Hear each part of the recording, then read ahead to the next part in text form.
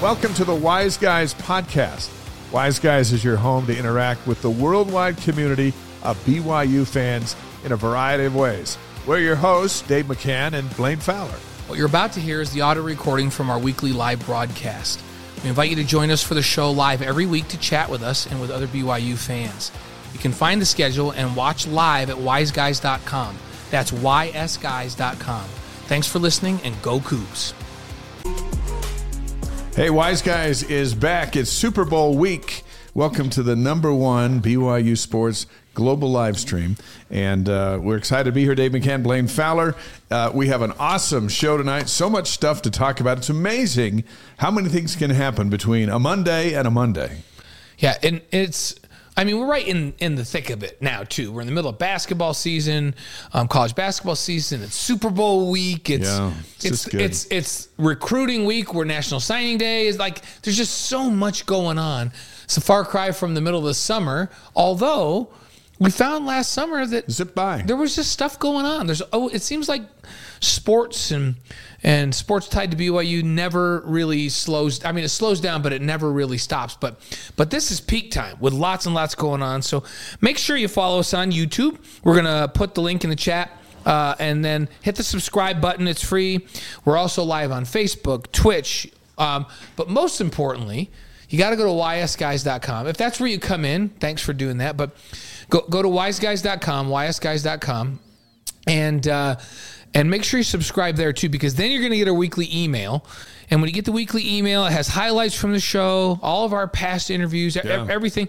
They'll give you a quick update if we're going to do something like this. Last week, you and I, we did a middle of the week, just half-hour hit on the new schedule that we posted on the new schedule. So that kind of stuff, it'll give you a heads up that that's out there. So make sure you go to ysguys.com and subscribe. Interviews out there with folks like Steve Young and Danny Ainge and Wally Joyner, Marie Osmond, Jimmer Fredette, Kyle Van Noy, Sherry Dew, you name it, they've been on the show. We got Diljit Taylor coming on the show today. Yeah, we've got a big show tonight. Everyone's checking in on the live stream. There's Farmington, Southern Arizona, let's see, Henderson, Nevada, Las Vegas. You got the Chiefs, you got the 49ers, and you got Dr. Ketch in Las Vegas. Yeah, Glenn Lumen's always joining us from the Philippines. Thanks for being with us again from the other side of the world, Glenn. We know it's warm down there. We're feeling good about the weather down there, and we're glad you're with us. So, hey, you know what else we have? We've got something new. We've got some new neighbors. If you look back to the back wall, now Utah, Arizona, Colorado, and Arizona State, they don't join the Big 12 officially until August 2nd. But tonight on the Wise Guys, they've joined. They joined the wall. They've joined the wall. They joined the Wall of Fame. So, we weren't sure we were ever going to put Utah on our wall, and then they got in the Big 12. Hey, guess my cousin Tammy's on from New York, of course, upstate New York in the Finger Lakes region. Fantastic. Les Tammy is Van in Houten from Drake. Santa Fe, New Mexico. Yeah, we always love having Les. Les says, I've been looking forward to this one with Coach Taylor on the show. She's awesome. Her program and the athletes are awesome. So, and that's... and she's in the green room right now. Diljit's in the green room right now, even though that's not a green carpet. I think we should do a green carpet.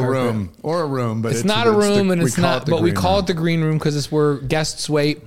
And that's from Les, who is a world famous artist. So, yeah. So you got that going for you tonight. Yeah. We look forward to our visit coming up in just a bit. BYU Hoops, it's a big week in the Big 12. Oklahoma tomorrow, then a home game Saturday night against Kansas State. Gary Bohannon, the new quarterback in town, he's going to join us a little bit later tonight on the show. We'll talk about his journey to Provo and what he wants to get done. Spring practice starts in a couple of weeks, and then it's go upon time. us. Yeah, it's go time. It's crazy. So that's what we got going on tonight, and we'll take your questions too for our guests and anything that's on your mind. Let's start with some football headlines because we've got a shout out to Alan in Durango. Is that Orongo? Sounds like Orongo. Oronogo? Alan, if that's a real place, I need to know where it is. If it's not a real place, we need you to spell it again. And Russell's from Covina, California. I always kind of look like Covina. I'm glad you're in the house. I look for all the different cities in Utah, but I'm looking for when Panama shows up. Yeah, because that's always cool to have South America represented. And Singapore, is Panama Central America? It's Central America. Yeah. So, do we have anyone from South America that ever comes on? I don't know. We got Philippines. We'll have to watch. We've got Japan that joins. Australia. Yeah, we need. I England, think we've had a few Yeah. from England. So we're on all the time, at least available all the time. And so we'll see who pops in tonight. We have some scheduling news for football that's interesting. National Signing Day is this Wednesday, right. February 7th. We got a lot of kids back in December. They'll have a few on Wednesday, and then all of a sudden you got your guys outside of maybe some portal ads later in the spring to early summer. Yeah, and BYU expected to add some offensive players during this time. Today was really the last day that the staff was actively recruiting. And then tomorrow they get set for signing day on Wednesday. And it's interesting. I think the early signing period and that first open portal period has become the most active now. Folks just kind of want to know where they're going. And you know why? Especially in the transfer portal, because they want to be in school in January so that they can be there and enrolled and compete in spring ball and get a head start. And so that's the bigger of the two, but certainly there'll be some names to look at here come Wednesday. Hey, we love when Lake Winnipesaukee Marcy from Lake Winnipesaukee joins the show, and Alan from Southwest Missouri. Yeah. First practice in spring, by the way, is coming up Thursday, February 29th. Right. Can you believe it's that soon? Man. They go to full pads after the acclimated on Monday, March 4th. And then something you and I get to be involved in every year, which we enjoy, is the alumni game, Friday, March 22nd on BYU TV. Flag football game. And we'll call it again. Max Hall's going to be on the show in a few weeks. And once the announcement went out that the alumni game was on this day, I tweeted out, and then someone retweeted a question to Max. Said, Max, are you in? As you know, he ripped his Achilles last year in this game. Yeah. And, but we should clarify, not in the game. Yeah, celebrating. He jumped up and down when they scored a touchdown and heard it on the sideline. And then he wasn't able to finish the game. Which is the definition of you're too old. But he answered the tweet with #redemption. Yes, when someone said, Max, back. Are you good? He's coming back. We're going to get him on the show. We'll see where he's at on that. But look for that, March 22nd. That's one of the highlights of the spring. And then the last practice. So they have that alumni game. They have one more week of spring ball. The last practice is Friday, March 30th. Hey, we're not going to have Richard from Panama tonight because he says hello normally from Panama, but tonight on a cruise ship near Aruba. But he's on.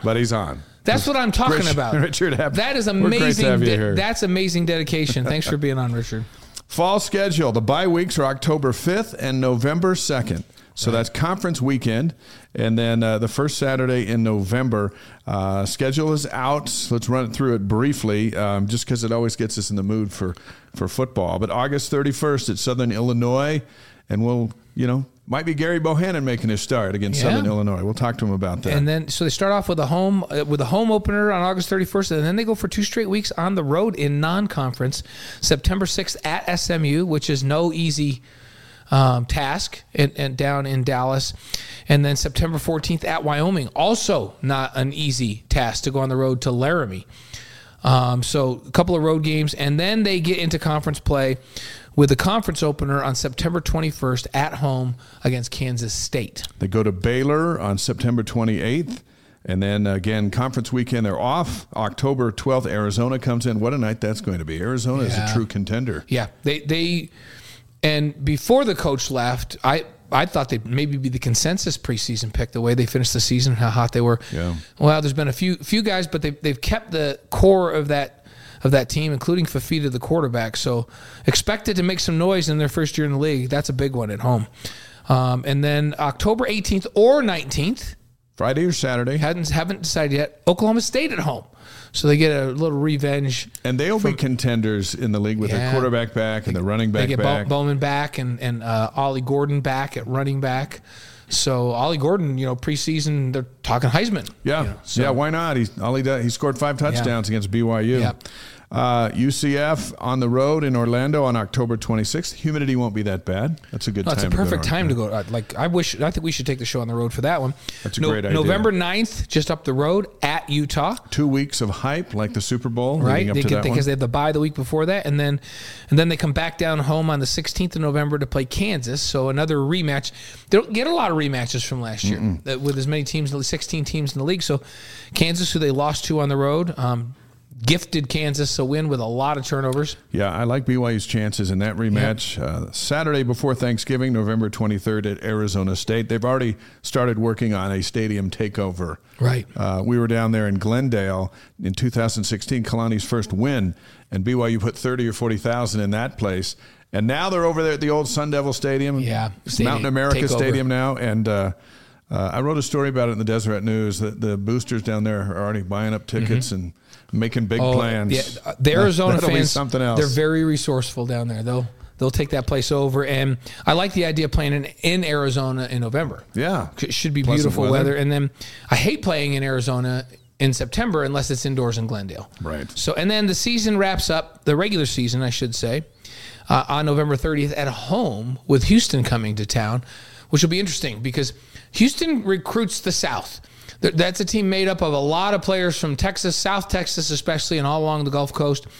And they're going to come. That's a game when you actually want it to snow and be cold. To be cold. Make on it miserable on the for Red those guys, Cougars. right? Hey, speaking of Texas, Lynn is on the live stream. West Texas here. I follow Diljeet. Love what she represents for women, sports, effort, positivity. Thanks for having her on. Always listen when you have women on. Thank you, Lynn. We try to do that as much as we can. Yep. We've yet to have our wives on. That'll be the show of all shows because then they're the revealer of all things. So. I don't know if we can do that because some truths might come out that I don't know that we want to check with the FCC before we even move that way. I don't know about that. Hey, one. Keaton Slovis played in the East-West Shrine Bowl. Started. Right. They scored 10 points while he was out there. He looked good. They won. They beat the East. He was throwing the ball around. The best play that I saw from him was an incomplete pass. He chucked it 45 yards. Yeah. And that tells me his shoulder's healthy, and he was smiling, and we text back and forth after the game, and I said, you know what? It's nice to see a healthy and out there smiling, and you could tell that he went back that he had a good time. Yeah, and who knows with Keaton, he's got a great skill set, and he can throw the ball all over the place when healthy. So wouldn't that be nice if he got a shot I and hope so. is in a situation where skill set fit what that offense was, wherever he was.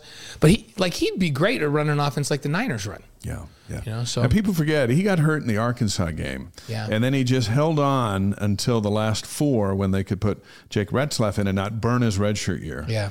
A healthy Keaton Slovis. BYU was 5-2 when Slovis was rolling, and then they finished out losing the last 5. Yeah. But good to see him with the BYU helmet on, running around having a good time. Couple of other Cougars in that game. Isaac Rex out there, and Ryan Rico, also the punter representing BYU. Rico's been invited to the NFL Combine. Yeah, that's a good sign. When for a punter gets invited to the Combine, that tells you that the rumbling is that he's going to get drafted as a punter. That's sweet. And which would be awesome. He could punt or play defensive end. He's the guy, when you go to practice and he's just punting, everybody kind of stops and just watches. It looks like this. It's just like, ooh, like it's so crazy how far he hits the ball. So he definitely has an NFL leg. Seth Jones is in from Northwest Missouri. Says, "Go Chiefs." Hello from Northwest Missouri. Yep. Andy, we'll talk about that Super Bowl later tonight with a couple of Cougars going at it. Andy Reid on the sideline. Fred Warner out there, on the actually, field. yeah. Coming up later in the show, BYU quarterback Gary Bohannon's going to be here. Talk about his journey to Provo and what he hopes to do during the Cougars' second season in the Big 12. Moments away from Diljeet Taylor, let's update you on basketball first. Cougars are now 16-5, 4-4 in the Big 12. And they go win-win, lose-lose, win-win, lose. That's how they go. Just stay even. That's It's all you need to do in this stay league. Even. Yeah, they're 21st in the AP poll, 19th in the coaches poll. But really maybe the most important thing is the NET, which is the NCAA evaluation tool. It's a combination of a bunch of analytics that is the number one analytic piece that they use for NCAA tournament invites and seeding. So they're number 7 in the NET. You could be number 1 in the AP top 25 and number 200 in the NET. You're not getting in the tournament. You're not getting in the tournament. Exactly. Even though you now, really wouldn't happen. That's improbable, but they don't care about that poll. But I'll tell you what, you could be number 1 in the AP poll and not be a number 1 seed in the NCAA tournament because you're number 9 in the NET. Ken Palm has him 9. Joe Lenardi still has him as a 5 seed. By the way, Selection Sunday is 5 weeks from this Sunday. That's crazy to think about that. And then here's where they are at 4-4. They're 1.5 games out of first place, And they're 2.5 games out of last place. That's the league, right? That's the Big 12, right? That's nuts. That's how it goes. So big win over West Virginia on the road, 86-73. Fusini had 24 and 9 rebounds. Dallin Hall, a career high 12 assists. Yeah, he was special in that game. So here's the question. Did the West Virginia win make BYU a lock for the NCAA tournament? People are going to have to read your article in Deseret News because you. So that's out there today, it's not a lock. As I write about it, it's not a lock, but you're getting close to it being a lock because now you're starting to play. You got 4 quad 1 games coming up, where you don't get hurt if you lose. Win or those lose, games. right? You needed to win that one because it's a quad 3 game right now, and you get to 20. We thought. And here's the thing: it's a good quad 3 win though, because think about how West Virginia's been at home this year. They've beaten some giants, and. Now, if you look at, we talk about that ESPN matchup predictor, which is another analytic tool that people use. And if you look at the 10 games remaining, they have BYU winning every game except for at Oklahoma tomorrow night.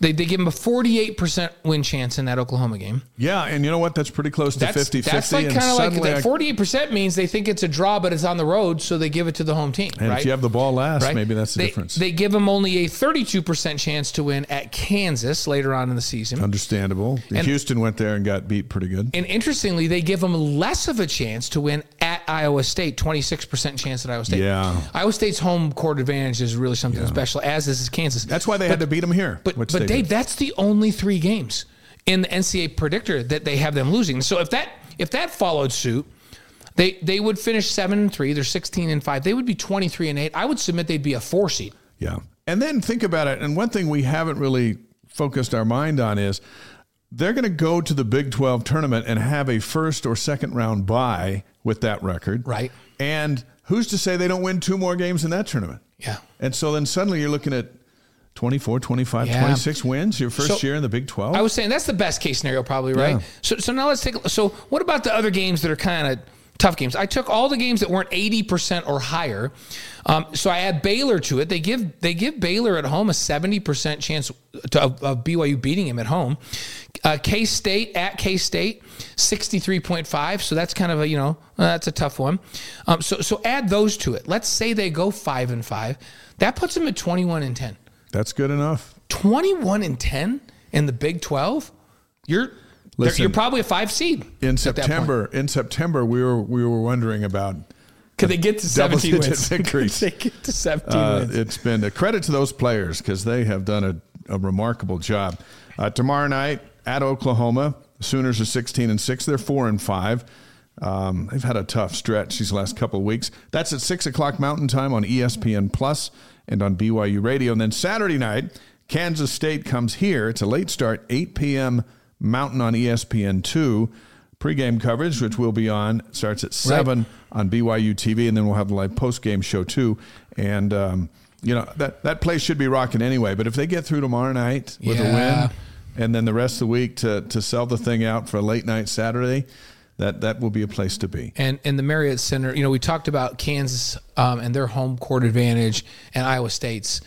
Nobody has a better home court advantage than BYU does with that Marriott Center when it's packed to the rafters and how crazy it can be. Yeah, it should be a fun night on Saturday. It is our pleasure to welcome our first guest. She's a game changer for the runners who have come through BYU.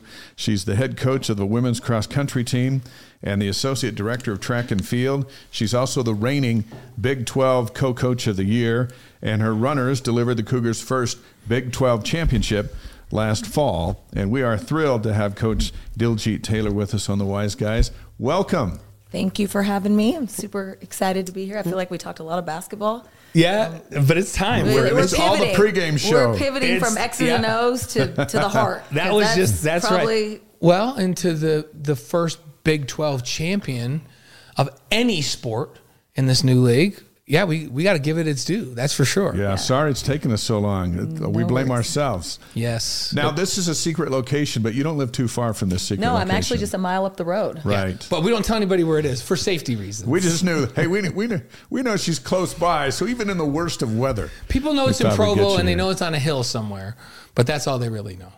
Let's start, Coach. I like the place. How about Connor Mance and Clayton Young representing BYU at the Olympic Marathon Trials over the weekend? They finished 1-2. They're going to Paris. How cool is that? What a shout out to Ed Eyestone and what he's done with those young men and just how he's developed them over the years. You know, I've got to kind of watch their collegiate journeys and watch them both win national championships at the college level. And they've just been grinding for some years. And to have it happen, to actually have it happen on the same day, it was really inspiring for our women too to watch that. And they're friends. They train together. They finish. I mean, it was a magical moment. It was, and it says something about BYU. Really, when you have 1-2 and they're BYU grads, people have to kind of stand up and go, "What's going on at BYU?" Don't they? It's a tremendous kind of exclamation point on the success that is possible. Obviously in Utah. Yeah. Right, we got a lot of those athletes were from altitude locations, but again, just what Ed Eyestone has done, and really a shout out to Jared Ward. I texted him and just said, "Hey, you paved the way for these boys. Right. Like those guys saw you do it, and it kind of showed that it's possible." And so, just really proud of those guys. There's a chance there will be some other Cougars in Paris. We hope so. Right? And on the women's side, I think we were talking about Courtney Wayman. Does she got a shot? Yeah, she's made the last 2 world teams. Yeah. And so we're really hoping that she books one of those tickets to Paris as well. And Ashley Hatch might make the soccer group, which we would hope. And Jimmer, we know Jimmer's going, and he said he's going to walk next to the runners in the opening ceremonies. That'd be kind of cool. Jimmer's going to be on 3-on-3 team there. Imagine that. It seems like we're in a period of excellence with runners, especially distance runners at BYU on both the men's and the women's side. We feel like way back there was, and Ed and I talk about this once in a while, kind of a Camelot time at BYU when all the sports were firing, and you had Ed running at the time, and you had Doug Padilla going, and Henry Marsh was not too far removed from that, and just so many great runners coming through. Now we've got this happening on the men's and the women's side. What's going on? Why this great rise for BYU on both sides, on the men's and the women's?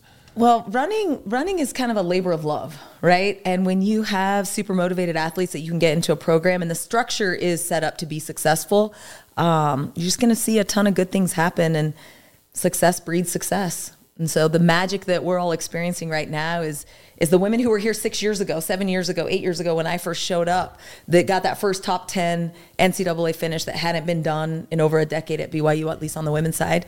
And then we're just building off of that. And that's what's inspiring, is they're just carrying on the legacy that the year before left for them. And I love that. The Coug dude on our live stream says, "Hey, Coach Taylor from Modesto near Cal State.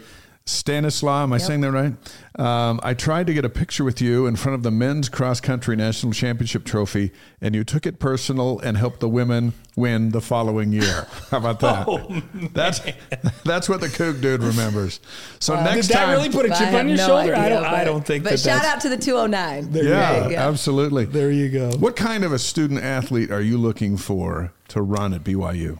Definitely one that fits within our program, our team culture. It's pretty basic: faith, trust, love, built on gratitude. And so, just really looking to recruit motivated people that I can inspire. And that has been the secret to our success. This is less about me, guys. If I'm going to be really honest, I've got great women that I love to show up for every day. Yeah. And the culture that we have right now is one of positivity.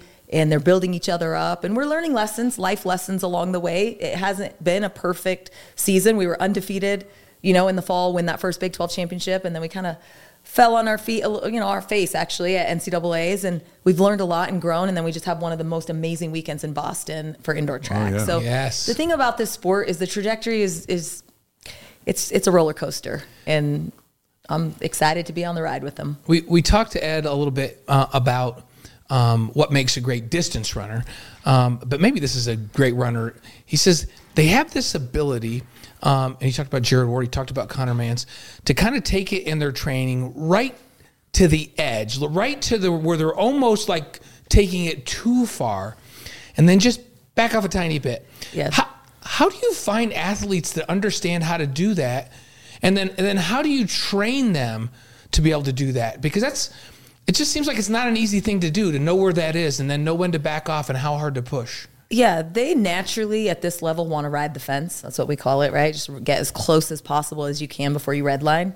I'm naturally holding them back all the time. That's a job of a coach at this level. When you have this type of elite talent, you kind of have to develop this system for them and then hold them back. And if you can do that, and they're so disciplined, these women come in with these high aspirations, and that's kind of the characteristic of a long distance runner. Listen, if you look at any program and you've got distance athletes at any cross-country program, they're so disciplined. They will do exactly what you tell them. If you say run 45 miles a week, they will run 45 miles a week. Not 44 and a half, not 44 and 3/4, but 45.0, not 46. And so when you just get people to buy into your system and keep them healthy, build up consistency over a period of time, they're going to eventually start seeing some good things happen. Les says, Coach Taylor's at the meet encouragements are very inspiring. Run for her has so many meanings, and her presence is one of them. I love that. Yeah. The Run for Her is kind of become our why for our program. Where did you come up with that?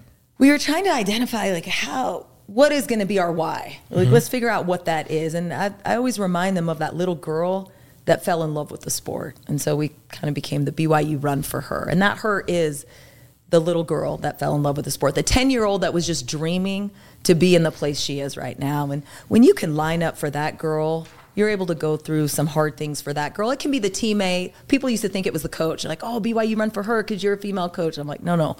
It's actually more about this younger version of these women. And when you go through, we call it the dark place. Every race has a dark place. And when they get to that dark place and you just picture that 10, 12, 14-year-old girl that was dreaming of what she's about to accomplish, it's easier to stay in the dark for her. It's interesting that Connor had talked about his run, that he wanted to quit at certain moments in that run the other day, and then he started picking miles that he chose who he was running for. Yeah. And used that as his motivation. Well, in his last, I was waiting for him to mention his wife. He was listing all these people, and then he said, okay, the last mile was for my wife. So I was really grateful that he remembered to acknowledge Kylie. But yeah, I think you have to have a strong purpose for why you do this. And for our women, it's really just, we talked about the labor of love. This is a sport of heart, and passion is a big motivator. It seems to me, too, that your group is really connected to the fans, especially the young people out there. Is that a product of this as well, where they're connecting to their former selves, they're remembering where they were. When they come off of the track and they're done, as we've watched them, they seem to be really connected to young people and to be inspiring to those young people. Is that part of the program? Yeah, our purpose is to definitely inspire the next generation of young girls. And I want to make an impact on young girls in sport and women in sport and be an example, be a program that is serving as an example. But there's things my women do that I don't necessarily tell them to do. They take their racing bibs off during cross-country season, and I see them finding young girls. Now, when I first got to BYU and we'd have all these fans that came out, I thought they were family members of my athletes. I was like, oh, what family are you? Who's your athlete? Or like, no, we just knew you guys were coming to Madison, Wisconsin, and so we're just fans. That's BYU, and right? I love that, right? Cougar Nation is best fans in the world. And so my women would take it off their bibs, they sign them, and they give them to these 8-year-old girls that are just there to cheer them on. That 8-year-old girl is going to remember that. Right. And that's inspiration. That provides inspiration. So it's a staple of our program to make sure we're inspiring the next generation. BYU women's cross country head coach Diljeet Taylor's on the Wise Guys tonight, live on YouTube, Facebook, Twitch, and wiseguys.com. She coached the Cougar women's cross country team to 6 top 10 finishes at the NCAA championships, including the national title in 2020 and 2021. How do you get runners who are already fast to run faster? Our sport is you run the miles and eventually those come back to you. Again, it's just consistency over a long period of time, staying healthy, and then just providing that source of motivation for them. I hope that when they're standing on the starting line, my goal is always to put women on the starting line that believe in themselves. Yeah. And eventually the ceiling just is removed into what they can do. You've been here since, 2016 is when you came. And during when Kalani came, you came in with Kalani. Right? Yeah. Kalani. Yeah. Package deal. Same class. They came in the same class, the same recruiting class. And you've obviously had opportunities that we hear about behind the scenes to leave and to go to programs that maybe would pay more or a little more prestigious. I don't know if it gets any more prestigious than BYU anymore because of what you've done. What are you still doing here? Why are you still here? Why stay? Yeah, I get asked this question often. Sometimes I take offense to it, but I think if you could take a look inside our program and the impact and relationships that I get to create with these women and the empowerment, there's not another place I could have the same sort of impact. I believe that, and I'm at the right place, right women, led by the right leadership. Let's dive into a couple of stories. Tell us a couple of stories that you've had experiences with a particular runner or a particular squad that you've just felt the magic of everything you've just described. Well, I mean, I have to mention the 2019 year, because it was before we really ever did anything, right? We had I think a 7th place finish before that. And those women were still in the program. They were maturing, getting to being upperclassmen, demonstrating great leadership. And that season was so magical, because we don't win in 2020 without the runners that lined up on 2019 believing they could win. Yeah. And what I experienced as part of that group was just, it didn't even matter. Like, we lose by 6 points. In cross country, that's almost a tie. It's right. 2 seconds. But we won. Like, we showed people we could do it. You belong. Yeah, and those women, what it did for them and the switch it turned in their hearts, it was worth it. And because of them, the next year we come back, and then COVID shuts us down. We're like at the top of the NCAA and everything. And, we kind of implemented this win the weight. We don't know when we're going to get to compete again, but let's win the weight. And yeah, we come back in March because they delayed they postponed the championships, and we win. And it wasn't just a by 6 points type of win. It was a dominating win. And women who maybe only dreamt of being an All-American for their teammates, not even for themselves, walked away with All-American finishes. And that wouldn't have been possible without that 2019 team. So I attribute a lot of our success to those women in 2019 that gave it everything they had and fell short, but they made it possible for the next team to win. When you first think about track and field or cross country, you think of it as an individual sport. But to win a national championship, it's the ultimate team sport. And because you have to have depth at a very high level. And how much does that camaraderie and teamwork and belief in one another play into winning a national championship? It's everything. Those women have to care about each other more than they care about themselves, and that's what gets them to do something special. So the team camaraderie, the team chemistry, the culture, the belief they have in each other more than even the belief they have in themselves, that's an integral part of having a successful championship team. Mark checking in from Raleigh, North Carolina. Love the Wise Guys. Also an added bonus that we watch for FHE on Mondays now. Gotta love it. Good to have you with us. Also, adding a salute to you. You got a lot of sayings, and as we've read about you leading up to this interview, where do you come up with these catchphrases? They just come to me. I mean, "This is fun" is kind of the most recent one, which I just remind them all the time. And so sometimes we're at track meets and I'll have coaches from other programs yelling my isms back to me. Another one I say is perfect. Yeah. And the women know what those mean, right? Like, beautiful just means everything is great. If I use the word beautiful to an athlete, it's all right, everything's great. You're good. That means you're kind of too fast, but don't panic. And perfect is, we're okay. You're right where you're supposed to be. We saw some video of the team's last performance. Wisconsin, right? Was it Wisconsin?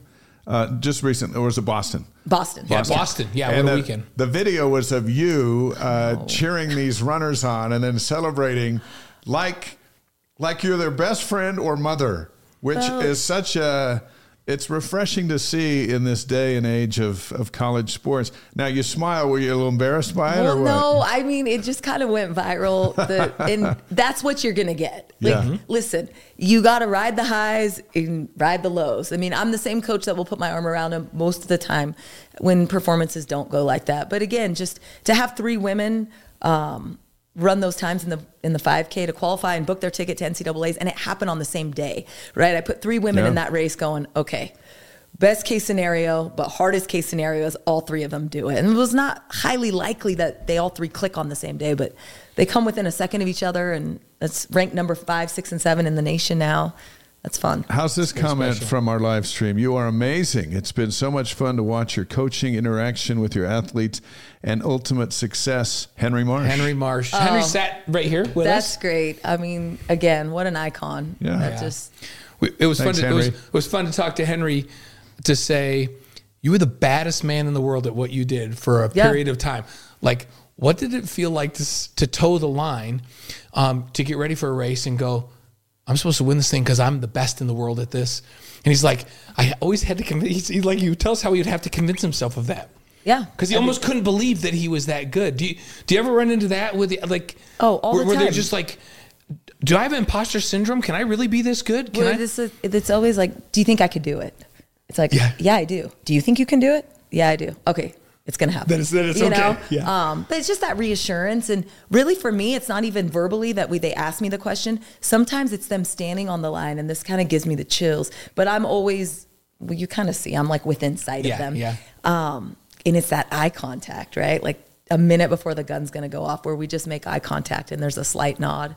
And it gives me chills, because I know, like, they're like, I'm ready. And you're like, "You're got ready." this. Yeah. You got this. It's Now, powerful. Your husband, Ira, played basketball at Stanislaus. We are big basketball fans. We're a basketball family. Were you, while he was playing, were you also giving him these one-liner? No, I just cheered for the team. There was no, like, shoot for him. No, none of I that actually stuff? was like, you're kind of mean to the refs. Like, can you be a little bit nicer? Don't ride them so hard. Wow, And protecting the refs. that hasn't changed, like, in 20 years, okay? He's still riding the refs. That's awesome. What have you noticed is different about BYU from the other places?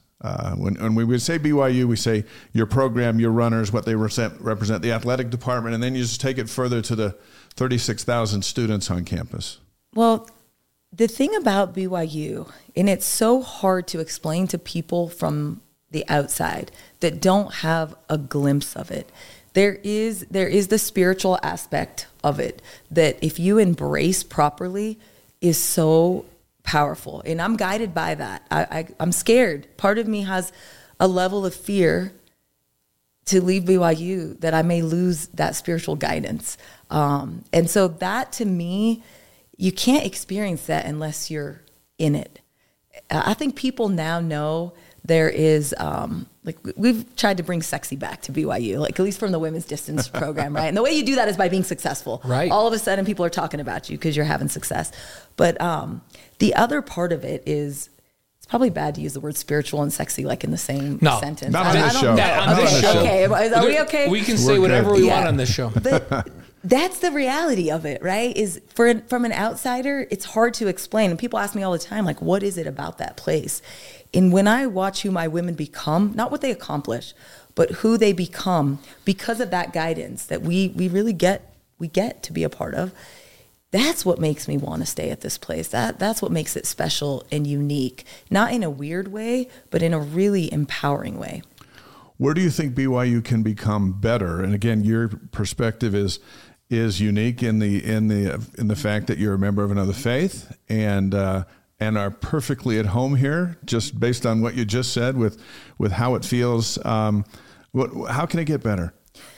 Well, I think you got to always look at ways that, being in the Big 12 now, we have to find ways to evolve and get better and help our athletes handle this new level of pressure that we're, have to acclimate to. But I think BYU in the last 8 years, even since I've stepped foot on campus, has done a great job of open arms, being more inclusive, letting people know who we are. Who is BYU? It's okay to talk about what we believe in, what we stand for, and making sure that we get kids that are aligned with those values, that those are your best ambassadors for your program and for your university. Yeah, and for the church. And do you find that as you're out there on the recruiting trail that kids you're recruiting that are regardless of what faith it is, if they're people of faith, there's way more in common than there are differences. Is that an overstatement? My number one recruit a couple years ago could have went anywhere in the country. High school phenom, Jenna Hutchins from Tennessee. Mm-hmm. I was, are you sure? Like, you're going to come to BYU? She's a fit. And people can't believe that she belongs to another faith when they meet her because she aligns with this place. And so, yeah, the overarching, just having faith, this place can be a fit. We should celebrate that. We saw that with Keaton Slovis. Yeah. We're going to see it with Gary Bohannon, who'll be on a little bit later on. They're drawn to BYU because of BYU, not kept away from BYU because of BYU. And that's, that hasn't always been the case. Well, and the way you do better is you just share more of who we are and what we're doing here and how we're doing it and embrace the why of what this place is about. And I think as we move into the Big 12, we're going to get more attention just because of the landscape of a P5 conference, but then continuing to be proud of what we represent. You and your husband Ira have 2 kids. You've got them represented on the new necklace. Nice. How about that? It's a little blingy, but I'm kind of blingy sometimes. I like this. Yeah. Okay. So, but the kids are there on Warren for everybody to see. So he's got this family. The runners feel like they're part of a family. So you've got to spend time, because I know it's very important that family is really, really important to you. Your family at home, where you've got to raise these kids, and you and I spend a lot of time making sure you're doing that right. How do you balance this time with this whole group of runners that also want to be like family?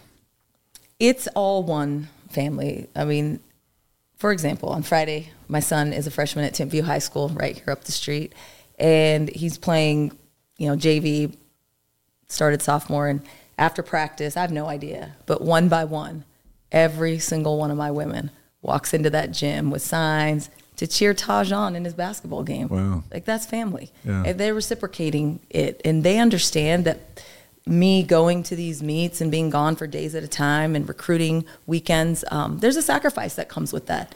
And there's no balance. When I was looking for that, I could never find it, and I always felt like I was failing. But there's just moments where you focus on this thing, and you can be really good at this, but it's a sacrifice always. What I love about my boys, all 3 of them, is they're big fans of this woman, and I'm making them proud. I mean, my 12-year-old is bawling in tears when I walk in the door after cross country nationals. They feel what I feel because they see the investment of what I put into this thing, and they're connected to my women. They name them, they know them. I mean, all the women were at my house watching the Olympic trials on Saturday for breakfast. Yeah. We do a lot of stuff that incorporates enough of them mixing with each other that they both have a great amount of respect for my roles in both areas. Well, in both areas, tailor-made is another catchy phrase. Your boys are tailor-made, and then your women claim to be tailor-made. That's been some of the banners that they've taken as they've gone to competition. That's a great tribute. It started at Cal State Stanislaus, where they got a new set of spikes way back when, and they sent me a picture. My team sent me a picture, and they had wrote on the back of their spikes, tailor-made. Like, oh, that's cool. And so we just kind of kept it. Well, it is cool. My husband did these little tattoos, actually, like maybe 5 years ago, because we wear the BYU Run for her tattoos. These are all fake tattoos, people. Okay, not real, just stickers. Hey, not that there's anything wrong with it. Not at all. Not at all. But he created some tailor-made ones, and the Y is, the BYU Y. Yeah. And so he's all in. Embraced it. That's fun stuff. How many notes do you write over the course of a season to your individual players? A lot. One before every single race. To every player? Every single athlete, yeah. And they read it's it. Become my do they read thing. it before the race? Yeah, I give it to them the night before. And yeah, I mean, when women leave after 5 years of being coached and they've got this box of note cards, it's just another way for me to remind them that I believe in them. The same thing is always in the card. Something funny as a hashtag, but then just, I believe in you. And they'll read it before their race. Diljeet Taylor on the Wise Guys tonight, tremendously successful head women's cross country coach and the associate director of track and field. What does that, and I know you work with Ed with track and field, but what do you do in that role separate from head coach of cross country? Well, so our program is a little bit different than other sports in that we go from really August all the way until USA Championships, which is sometimes late June. Yeah. So really year round. And we're transitioned now to indoor season. And it takes a lot of people in leadership positions when you have a team of over 100 to just make decisions and provide extra leadership. Ed's the director. But I think collectively, with all of the coaches on staff, we try to figure out what's best for the entirety of the team, not just the distance athletes, but also that's why you see us competing at a bunch of different competitions, because we try to do what's best for the event group. And I'm just hoping to provide good inspiration and leadership and mentorship for whoever needs it. And I'm a big fan of all BYU sports. It feels like as I watch you, and Ed's a very good friend. Seems like we've just followed each other around. We were in school together. He was running and I was off doing things, and then we moved to Davis County. He was coaching at Weber. We lived around the corner from each other. He would make me mad. You're from Ogden as well? So no, my wife is from Bonneville High School though. Same high school. Okay, is that? So, but I would leave to run. I'd be a block away from the house. He'd be coming up the hill back from like 13 miles. He was still in great shape back in those days. And he'd always say, Blaine, how far have you run? You look like you've run like 10 miles. I'd say, Ed, I just left the house. Like, why are you humiliating me like this? I'd say, how far have you been? Well, I ran up here and I went on Riverdale Road. He's not normal. No, he's not a normal. Not Doug Padilla and those guys say Ed's like a machine. He just is the biggest grinder in the history of the sport. But I listen and I watch what you and he have to do to keep this program going really 11 months out of the year. There's no time off. Do you get time to sharpen the saw? Do you get to run at all yourself? December is a good kind of just like, let me just rest a little bit, rest and recover. And I'm running a lot right now. I think I've just made it a priority. And when you don't run a lot and you try to run at altitude, it's not really going to be good for you. It's not fun. But Ed still runs, like trots. He'll say he trots, right? But we try to get out and be active and just it keeps your mind fresh too. Where were you when you got the text that your program was in the Big 12? Do you remember? I had a feeling that this was going to happen. Really? It's kind of a funny story. They called this, why would you call a head coaches meeting at 9:30 on a Tuesday night? So Tom sends out this text to all the head coaches, and it's this meeting at 9:30. And I just had this feeling. There were a couple rumors going around. Yeah. So I thought I wanted to be really clever. So I went down to the bakery, and I got the Big 12 logo, and I said, hey, can you make a little cake with the Big 12 logo on it for our 3 ADs? But you didn't know for sure that No, I didn't. And I don't know what we would have done with the cake. I probably would have left it in the bag. But as soon as he announced it, it's like 10 o'clock at night, and I get the cake out, and they're like, seriously, how? But it was a good celebration, and how fun for us. I mean, I never felt like I was missing anything, if I'm being completely honest, but it's been great for us to get back. We're going to have our first indoor conference championship in a couple weeks, and I just think the camaraderie that happens with a team to have a conference championship to prepare for gives you more experience for that championship mentality, and just watching our other sports battle it out. I mean, how great for what women's soccer and volleyball did in this fall. That is incredible. And so just our other sports too, they're battling. So before Blaine asks you 5 quick questions, so let's finish with this one. There are a lot of sports on campus, but yours won the Big 12 first. It was a goal. It was a goal. And you have a national championship. And so you go back to 2019. It was the disappointment year but the springboard to the national championship and how that felt. And then you win the Big 12 championship. How close are those emotions? The national championship, we never talked about really winning it. But I try to stay focused on the process, and I really feel like if you prepare them, and they're one of the better teams in the country, they got a shot. But with the Big 12, the night before, and I don't do this often, but the night before I was like, guys, my thing is first year in, get the win. Okay? There's another phrase. But then first year in, get the win. But then I get invited to do this welcome to the Big 12 coaches social. Not all the coaches get invited to these socials because they usually happen at establishments that maybe they think BYU coaches won't walk into, aka a bar.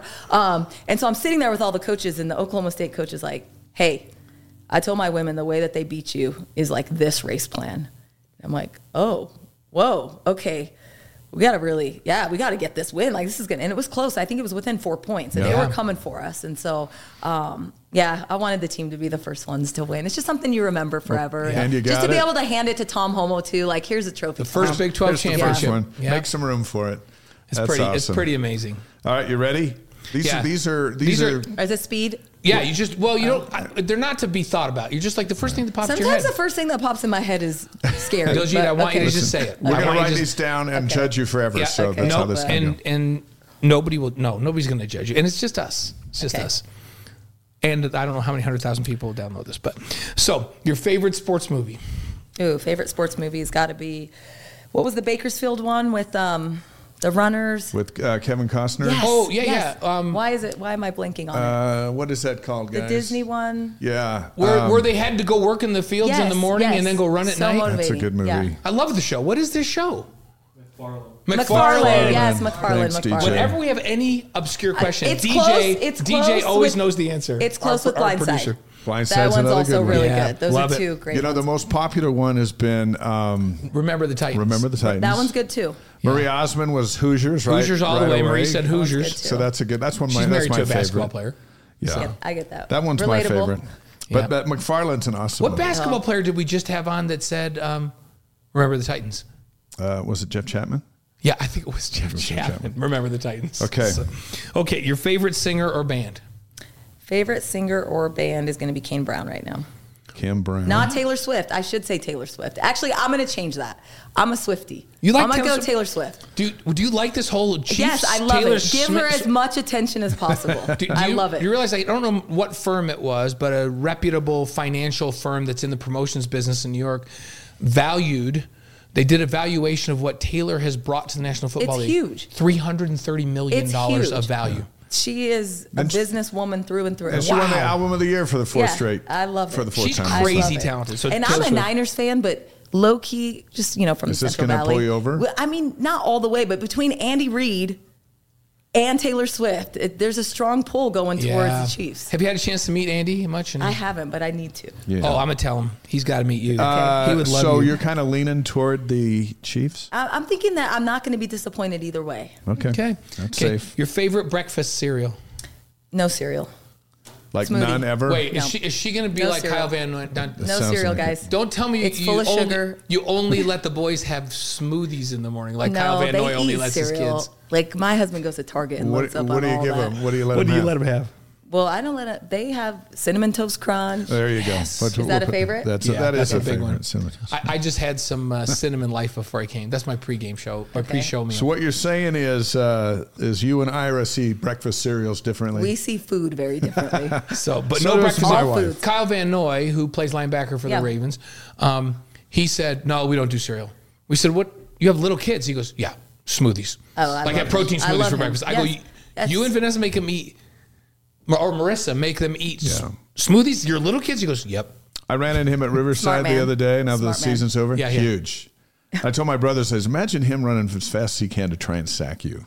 That's a big It's dude. scary. That's That's a big, scary. fast dude. Yeah. That's how you play in the National Football League at linebacker for a decade, right? He's a good dude. All right. Yeah. And he only drinks smoothies for breakfast. So I respect it. Okay, your favorite BYU moment. Ooh, favorite BYU moment. And it doesn't even have to be in sports. about me or just It could be anything I that- can't Anything. pick that, guys. That's unfair because all the women that are going to listen. If I can't. We're not saying your favorite player. We're saying your favorite moment. Let's just say my most favorite BYU moment would have to be just what happened on Saturday. That was Oh, super yes. special. That was For cool. Clayton Yeah.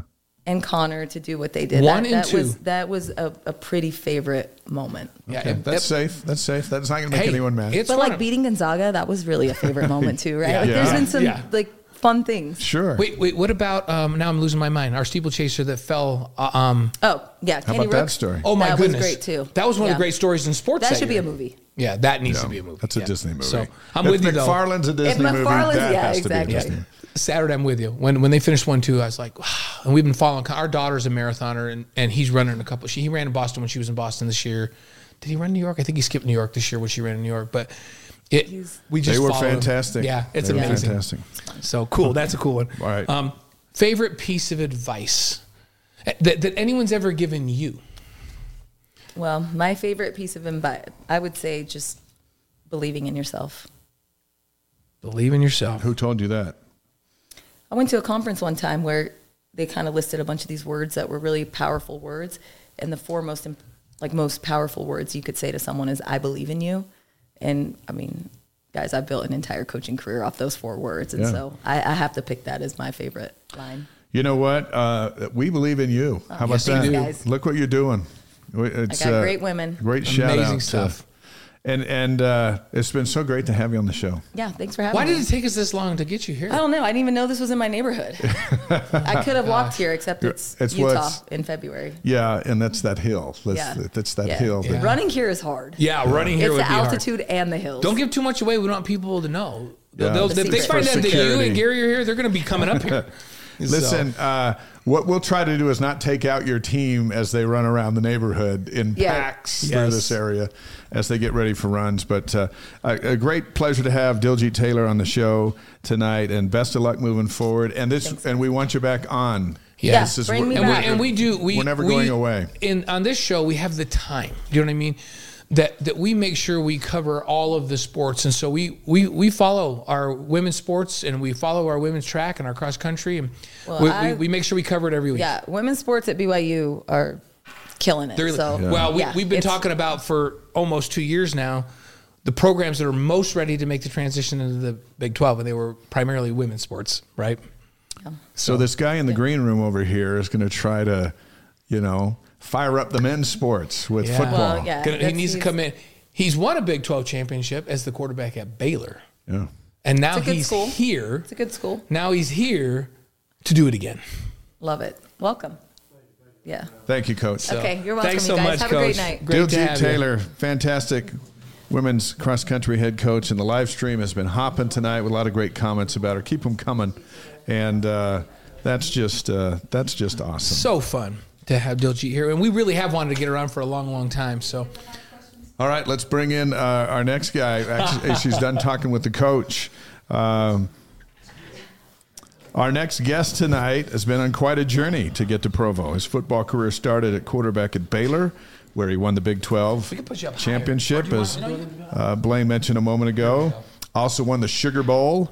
Then it was on to South Florida, and now Gary Bohannon's come to BYU with 1 year of eligibility remaining, and it is our pleasure to welcome Gary to the Wise Guys. Thank you guys for having me. I'm excited to be here. Did you find it okay? It's the secret location. It's awfully dark, but for did you all find of our it all protection, right? we keep it quiet. It was nice. I kind of enjoyed the view coming up. Yeah, it's really pretty up here. It's some very nice houses in the hills and everything. So it was nice. And the mountains right there too. So yep, and you notice it's a custom built studio just for this show. I like that. I like that.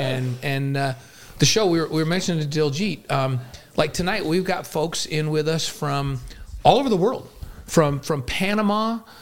From the Philippines, from Japan, from all over, all over the United States. But each week we have a global audience that comes in on this live stream. It goes out on YouTube and Facebook and Twitch, and then it re-airs as a podcast starting tomorrow. But it's been really fun. So you got BYU fans from all over the world tuned in to hear what you had to say tonight. Pretty cool. Les says, Gary, welcome to Provo and to BYU. Looking forward to your successes.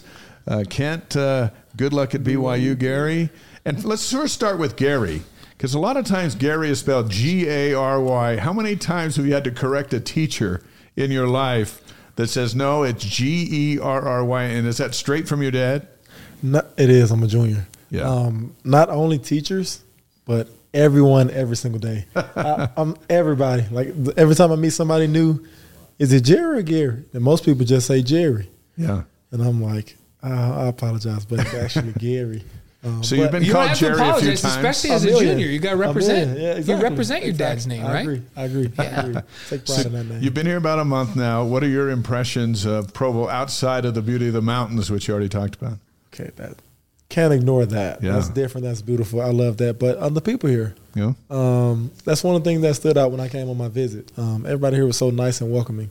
It felt like home for me. And for me, I feel like I can always be my best self, whether that's on the field or off the field, around people that I feel like support me and have my back and just make me feel comfortable. So for me, that was like the number one thing that stood out. I'm still trying to get a feel for everything, get a feel for everybody. Yeah. But everybody I've met, like I can be walking somewhere or something, walk across the parking lot, everybody's like, hey, how you doing?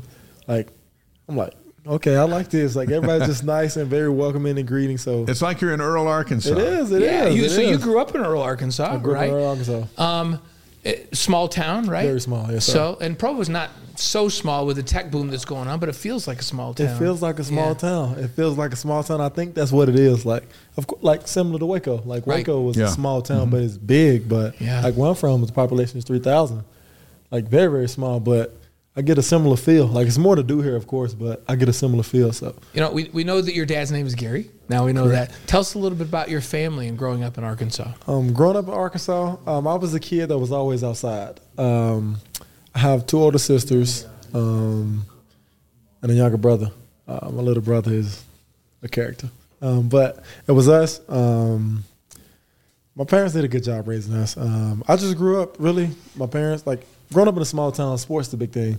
Like, everybody go to every game, basketball, football, track meet, everybody just do everything with sports. And for me, I just grew up outside. Like, anytime I could be outside, I was outside. So I used to get in trouble quite a bit for being outside too long, playing basketball or football. Mom would be telling me to get in before the street lights, but didn't always happen that way. But growing up in a small town, I would say a lot of people always like to make negative comments about it, but I wouldn't want it to be any other way. Like, of course, I like the city and everything, but growing up in a small town, it made me cherish a lot of people that were around me. Like, I talk to so many people from back home still to this day. I mean, they support me.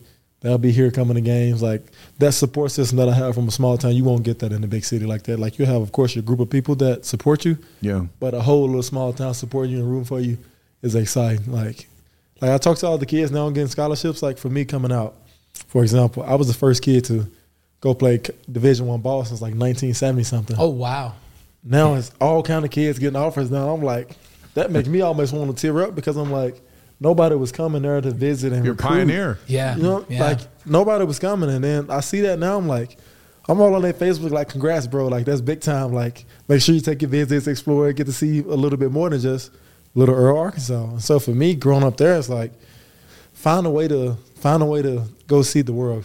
So now that you're at BYU, do the folks back home go, isn't that the team that came into Fayetteville and beat Arkansas last season? Yeah. And it's crazy. I watched that game. Oh, yeah? Oh, did you? And you had no idea that you may end up at BYU at that point, right? No idea. And I watched the game. I'm like, ooh, like the chase catch in the back. Yeah.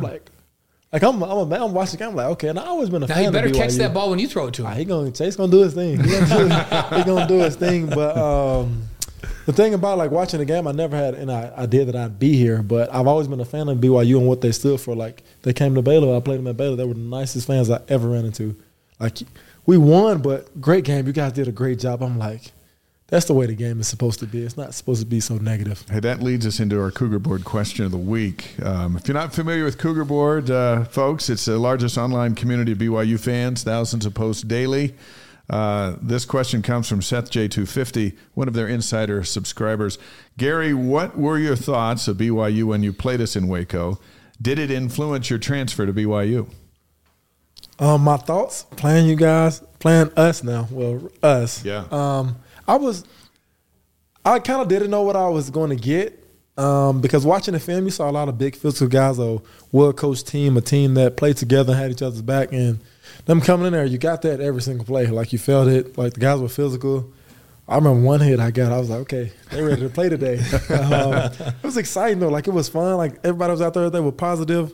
You get hit to help you up. Like, it was a very physical game, but the game was kind of different because it was like you play a lot of teams like to trash talk and down talking, like say little stuff. But that wasn't the case with BYU, and I was like, I have a lot of respect for those guys. Like, regardless of the outcome of the game, I respect that program, that coach, and that team, and every player on that team for what they stand for and the way they play this game. So guys like Ben Bywater are trying to hit you as hard as he can. Exactly. Now your new friend. And Ben's coming back now. A lot of people thought he would go to the NFL.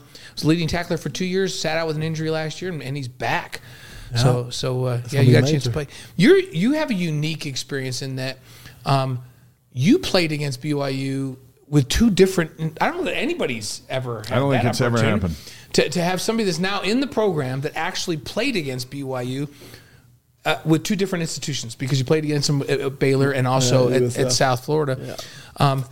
Anything stick out about the program from those experiences that had an influence on you coming? They love the game. Like, they have a respect for the game. And a lot of guys, you playing the game for so long, you meet a lot of people that just play it for what comes with it. But that's never the case here. For me, playing them twice, they were always ready to play, always physical. always gonna let you know they here, they're ready to play. Like the USF game got delayed like an hour and a half, 2 hours. It's the weather. They came out first play, 80-yard Puka, 80 yards to the house. Yeah. Like When you saw Puka going down there untouched for 80 yards, you're thinking to yourself, that guy's going to be a star for the Rams someday. oh, we knew that.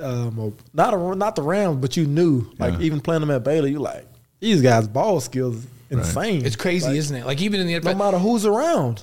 Like, yeah, because that I remember that Baylor game. I kept thinking, man, Baylor's just way better than BYU this year, except for Puka. Puka's the best guy on the field.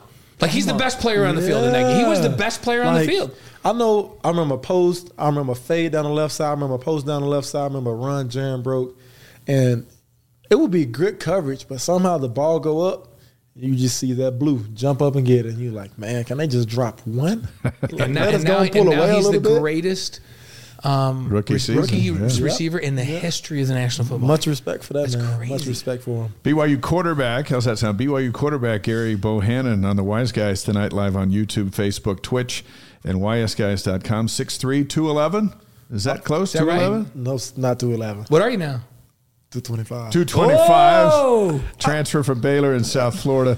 Now, look. Long ago, I played the same position. I believe you. Here. You look good. Well, now I weigh 180. But See, I've been 180 in a long time. I played at 210. There we go. I like So yeah. let's talk about your shoulder. We've quarterbacks get hurt all the time. It seemed like we saw more quarterbacks hurt this year than last my year. And last year goodness, we were yeah. talking about more quarterbacks were hurt last year than the year before. You sat out last season with a shoulder injury. How are you feeling? Are you good to go? And by the way, spring practice starts like in 2 weeks. And You get to tell go us where full you go are. in spring? Where are you Full physically? Go. Full go. I'm good. I'm clear. Feel good. Moving around good. What, it's working out just with everybody. separated or what happened? I tore my labrum right here. Okay. The labrum is separated. So On your that's- throwing It did, shoulder. yes, And sir. how debilitating is that for a quarterback? If you're a quarterback, don't do it. Yeah. Because do it it. takes It's your a pro- ability to put any velocity on the ball out, right? You can say that, but I feel good now. No, I'm not talking about now. I'm Oh, talking but during the the process- injury. Oh. Like when you heard it, it's like, why can't I get anything on the ball? This thing's killing me. Dude. It's just like, right, I remember my first day throwing a tennis ball. I started with tennis balls. right. And that was 5 months post surgery, 6 months. I couldn't throw for 5-6 months, just doing footwork every day, which was draining Yeah. mentally. But I remember my first day, I still got the videos. I still go back and watch them. My first day trying to throw a ball, I was trying to throw a ball like 8 yards away. I just kept throwing it at his knees. Yeah. I could not get it to go to Oh, you his couldn't face. get up into his face. No. And I was trying so hard. And I went home that night and I was very, very frustrated. And I was frustrated for a long time. That process is like a sunrise, it's up and down. But I remember going home and how I had to call my mama about it because you go from pick a ball up, pick whatever up, and throw it as far as you want. You know what I'm right? saying? You can throw it as far as you want to. But for me, I remember when they told me what I did. I knew. I didn't know much about injuries yet, but I knew a quarterback is not supposed to tear his labrum. Yeah. Everybody tell you that, like. But that's not but something. now that it's like now that it's healed because they've sutured that all down, they've got anchors in there, and it's solid.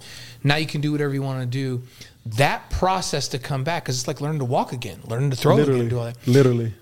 How much does that make you appreciate how you feel right now?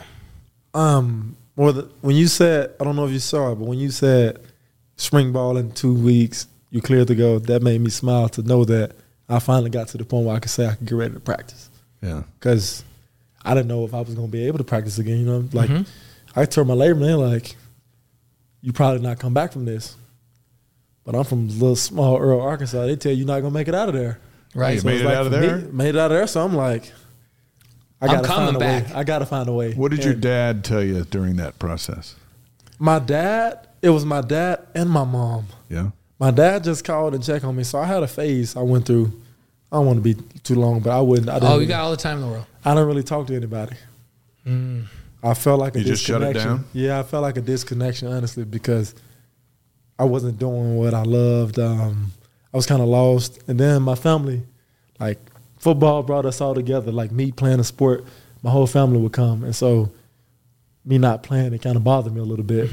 So they just told me, they really just kept working. My mama, y'all will meet my mama one day. Yeah, we'll meet her. I'm sure we'll meet her. We're hoping to meet her Yeah, we hope August to get to meet her 31st. in August. Definitely. Probably, maybe sooner. Yeah. But I had a lot of days I was like, I'm done. a lot of days. Honestly, I had a lot of days I was like, I'm done. I can't keep going, and I just felt like it wasn't. And this going is through more it. than just like I'm done with sports. This is I'm your done. life. Yeah, exactly. And I was just like, I'm done. But my mama, she would call me sit on the phone with me 2-3 hours. I would call her 3 a.m. crying. I can't sleep. There's so much on my mind, and she just like, he didn't bring you this far for no reason. Yeah. And that stuck with me. And they both would just tell me that, like, keep going. And just to see their faces light up on the phone, it kind of helped me keep going. Just being at the FaceTime because I've always been far away from them. So just to see them light up on the phone helped me out a lot. We're excited. We're excited to meet your family. You got to meet some of my family already. time. Coach Fowler, Gavin, is my youngest. Oh, Yeah, he's my youngest son, Gavin that's Fowler. big time. That's big Yeah, time. That's big yeah. time. When you came out and here, and by the way, he said, Gary's awesome. So he loves you, man. That's good. when you came out here to investigate BYU and for BYU to investigate you, what did you do? Did you go out and throw? Did you sit down with Aaron Roderick first and Kalani? How did the relationship go from coming here for the first time to coming here to stay? So they actually came to see me throw Oh, so they came down to. 2 days before I came down here. Oh, So Everybody was curious about my shoulder, yeah. and they was like, "How would you feel if we wanted to come see you throw?" I was like, "Let's do it." come on down. Are we talking December? December, Yeah, December. Yeah. December, and I was And was this down in Arkansas? Down in Arkansas. Florida. I was Oh, still in Florida. You're still working out I was in still Florida, yeah. I was still working out in Florida, and I was like, "Yeah, come see me." I love for that to happen, and they came to see me. Now, before you finish the rest of this story, as from what we have heard, they tried to get you to come to be Jaren's backup after you left Baylor before South Florida, right? So this would be the second time that they've come. Yeah, so I had. Yeah, why didn't you come the first time? I had quite a bit of options, but going from a starter into that backup role role. is Yeah. you That's know, a hard that's not thing. You what just want a wanna Big do. 12 Right. championship, right? That's not what you want to do. So you even, like even though it would have been just for a year and then you would have started. Right? Exactly. But it's like I done sat 2 years already. I don't want to sit another year. Right. That's And understandable. it's just like, and I talked to him. I was like, I don't know if I could do that. Like the competitor in me, like I don't. Jackson Dart didn't want to do it either. So Yeah. he went to Ole Yeah. Miss. Jackson's from here. I heard that they Yeah. told me that, and you just like I'd rather go play because like the competitor, like you You want to you've play. been training for this game. Okay, so now all fast year. forward, and now they're coming to see you. So Now let's they come- pick it up okay, from there. Okay, they come and see me. We throwing. I'm like, is there anything specific y'all want me to throw? Coach Grimes came to Baylor. I already knew the offense Yeah. for the most part. Yeah. So I was like, okay, I'm gonna throw some field routes that they like to run. Throw a little stuff to the field. Then they're like, okay, how you feeling? I'm like, good. I said, I'm gonna throw some post routes at the end. Get out there, throw a post. I hadn't done at US7 offense. We don't do play action. Drop. Oh, yeah. So that was like my first time doing it. I'm like, threw one. I'm like, that felt all right. So at Baylor you did, but not at Not a USF, complete different offense. Okay. Yeah, that was a catch and get it out That's offense, it. right? That's what it was. That's what it is. Yeah. And then I was like, okay, I'm gonna really let one ride now. Play action. Boom. Hold on to it a little bit longer. Let it ride. They're like, okay, you good now. How many yards did that go? Everything. It was like that was the furthest I had thrown since surgery. It was like 60 something. Yeah. Yeah. Like in stride. What, like what beautiful. people don't realize that it's like people are like, oh, John Elway could throw it 85 yards. Like, you never threw it 85 in a game because you never won't have even to get throw it close. 85 in a game. You would right? never get close. Like You as get deep as killed by the get- guy by the time it gets that Exactly. far. Like it's rare to even get a ball over 50 yards now, Right. just because defenders, like y'all were talking about, these ends and D linemen are way too fast. Like, Right. you don't have And- all and- day. I'm telling you, if Usain Bolt was playing wide receiver, he wouldn't get 80 yards down the He field would before the never quarterback get got that killed. far. You would Right? never get that far. And then So if you can throw it accurately 55 yards, you're you great. can operate. Like you can operate Okay. easily. So that was my first time. I was So like, man, that felt good. after the workout, what was their reaction, and at what point did you start thinking maybe I could play at BYU? To be honest with you, 2 weeks before I figured 2 weeks before I was kind of in my head a little bit because I had another little point that was kind of bad. I started upping my throwing to throwing 4 days a week, at least 100 balls a day, Yeah. and it got me a little bit. Really? So Just a a little, setback little from it. inflammation, right? Exactly. A little residual And inflammation. I'm like, then next thing you know, I couldn't feel like I could throw the ball that good anymore. I couldn't rip it how I wanted. And I'm like, okay. I tell myself, if this thing not working in a couple weeks, I don't know what I'm gonna do. And they came and I did that. And but I knew 2 weeks before that, maybe a week and a half, I was like, I can roll. Yeah. I said, man, my strength coach said on top. I said, I can roll now. I'm good. And they didn't say, come be the starter. Did they say, and you didn't ask to be the starter? How did that conversation go? It started off with, you look good. You look healed, healthy. You look like you can roll now. I was like, I can roll. I'm ready to roll. Start smiling. They said, would you come on the visit? We could have you and your mom on the visit this weekend. I said, I called my mama. I said, I'm pretty sure I can. I texted her after the workout, like as soon as I walked off the field, we're going to BYU this weekend. She was like, I don't know if I can make it. I was like, well, we got to figure it out. We're going to BYU this weekend. I was like, I had been talking to them earlier that week, and I was like, I don't know if I want to go yet. I don't know. Gary knew if he could get his mom on campus that they would really want him because they would fall in love with her, right? Yeah, everybody love mama. Yes. Everybody love mama. But I was like, we got to go, mama. But the whole week, I'm like, contemplating, should I go? Yeah. I was thinking because everybody know the recruiting process is kind of weird. It's kind of exhausting. But something was telling me to go. Something just said, go. And last time, I didn't go. And I was like, okay, I'm going on a visit this time. Came on a visit and fell in love with everything about it. Everything about it. What'd your mom think? She fell in love with it probably more than me. Like, that seems to happen. Jamal Williams' mom is the reason Jamal came That's here. why Jamal's here. Because his mom's like, and he had a little struggle. She goes, no, you're going back there. Yeah. So the thing was, my mom was a very family-oriented person. Yeah. She was like, this feels like home. Like, she's literally, we in there at 12 o'clock at night singing karaoke. Yes. Coach Kalani and everybody else. Like, that's a real thing. I'm like, wow. And I'm like, I'm tired. I start walking out. My mom was like, what you doing? Where you going? I'm like, Mom, we need to get into bed. I'm tired. She's like, I'm not really ready to go yet. I'm like, she's like, but fine. Okay, let's go. But it was, every coach, like, it was, like I just felt like it's an honor to be here. Like, this program means so much to Provo. And for me to be able to wear this on my chest, I take pride in it. And seeing it and coming on a visit, I was like, okay, that's where I want to be at. That's the place for me. That's home. It feels like home. That's where I want to go and compete. And you mentioned just a minute ago that with Jeff Grimes running the offense when you were at Baylor, you have a sense of this offense that Aaron Roderick runs. How comfortable do you feel in what Aaron wants to run? Very comfortable. I go in there and watch it every single day. I'm ready for spring ball at this point. Just to get out there and rep it and let him coach me a little bit. Let everybody get out there and get to coaching me. Get out there with the guys, compete and everything. Practice is always fun. How much does the fact that they got back-to-back NFL draft picks at that position impact you? I mean, it's something to think about. Yeah. It didn't impact me, but it's something to think about for sure. It's something that actually stands out. I actually talked to Zach a little bit today. Did you? Yeah, it was good talking to him for a quick second. But it's something to think about. We're going to start a free Zach campaign, get him out of well, he's going to be away from the Jets. He's got to get to maybe to L.A. Steve Young wants him over to L.A. Steve wants him in L.A. That'll be big time. He'll be fine wherever he goes. Yeah. Like, BYU quarterback Gary Bohannon's on the Wise Guys tonight. As the starting quarterback at Baylor in 2022, led the Bears to a Sugar Bowl victory against Ole Miss. Big 12. You go in the locker room and go, guys, I already have a Big 12 championship. Let's go get another one. I know how to get one. To be honest with you, I never said anything like that. Yeah. And you won't hear me say that. I got it, but that's in the past.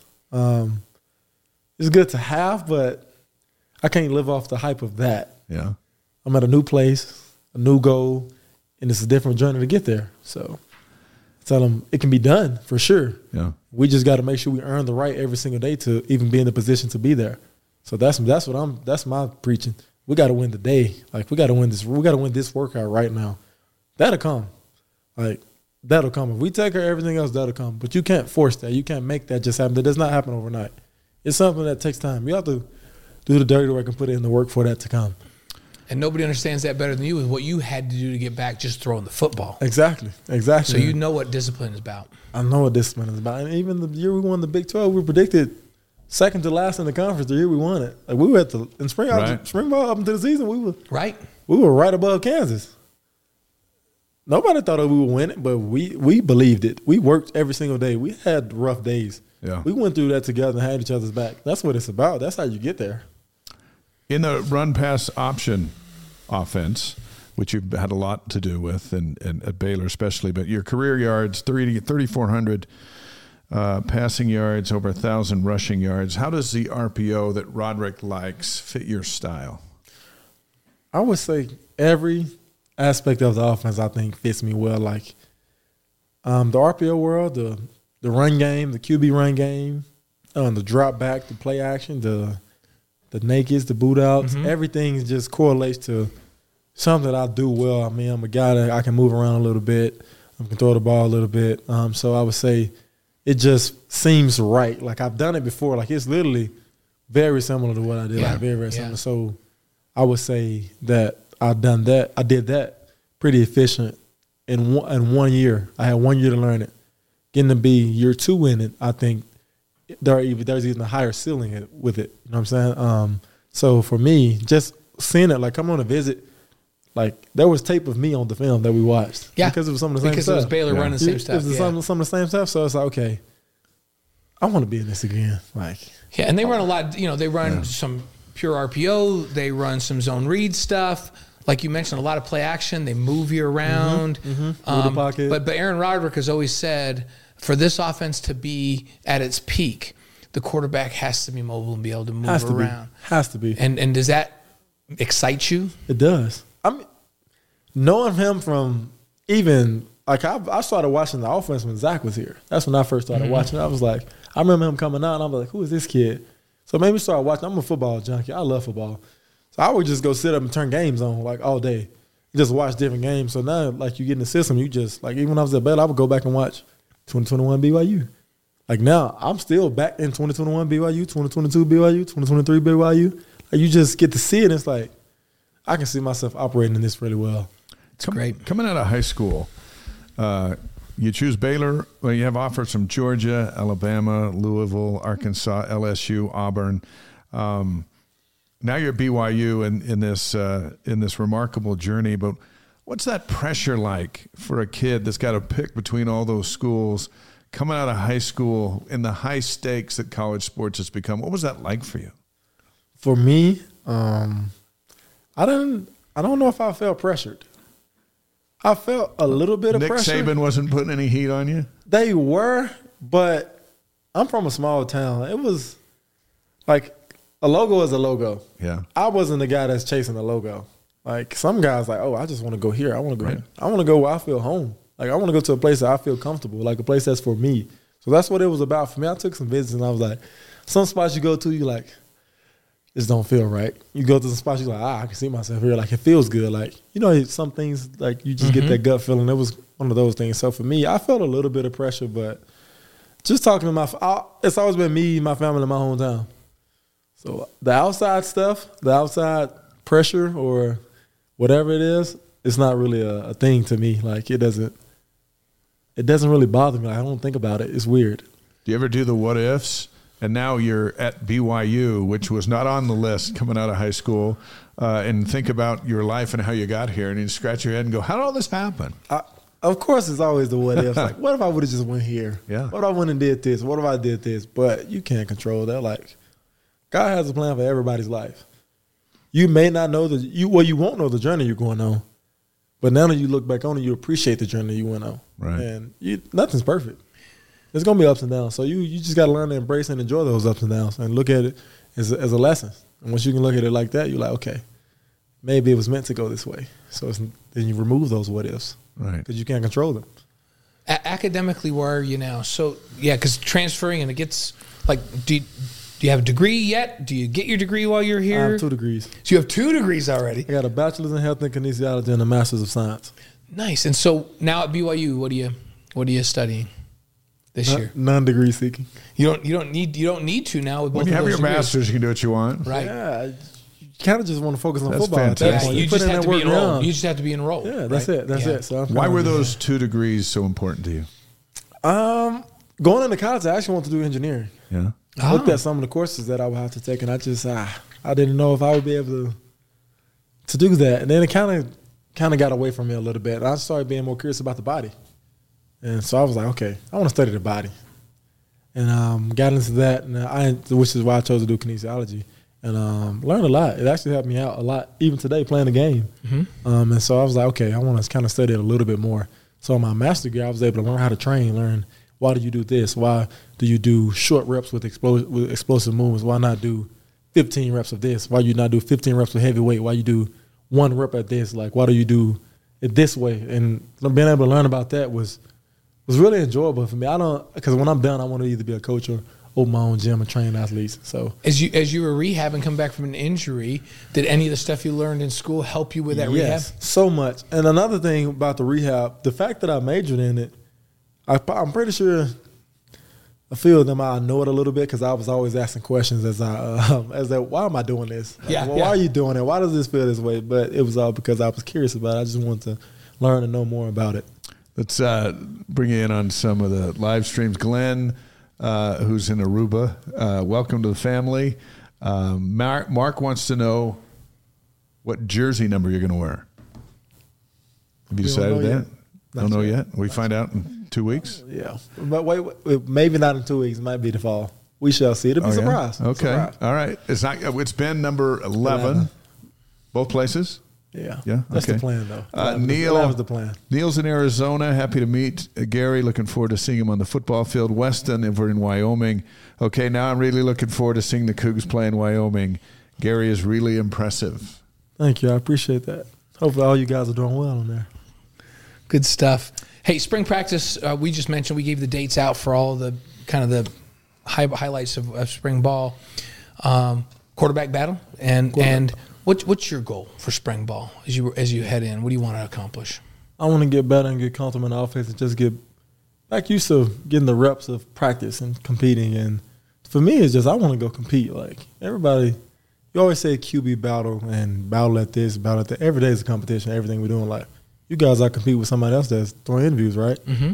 Everything you do in life is competition. Doctors compete with other doctors to be a better doctor than that doctor. Right. Life is a competition. And so for me, it's just about finding ways to get better for myself. Like, you can't really worry about anything outside. You guys are not worried about anybody else. You guys are just doing your own thing because you enjoy it. So for me, it's like getting out there and having fun with it and just I get the opportunity to play again. I didn't know if I'd play again. For me, that's my focus. Like, find ways to get better and improve your game. How do you feel about that receiving group? Oh, that's a special group.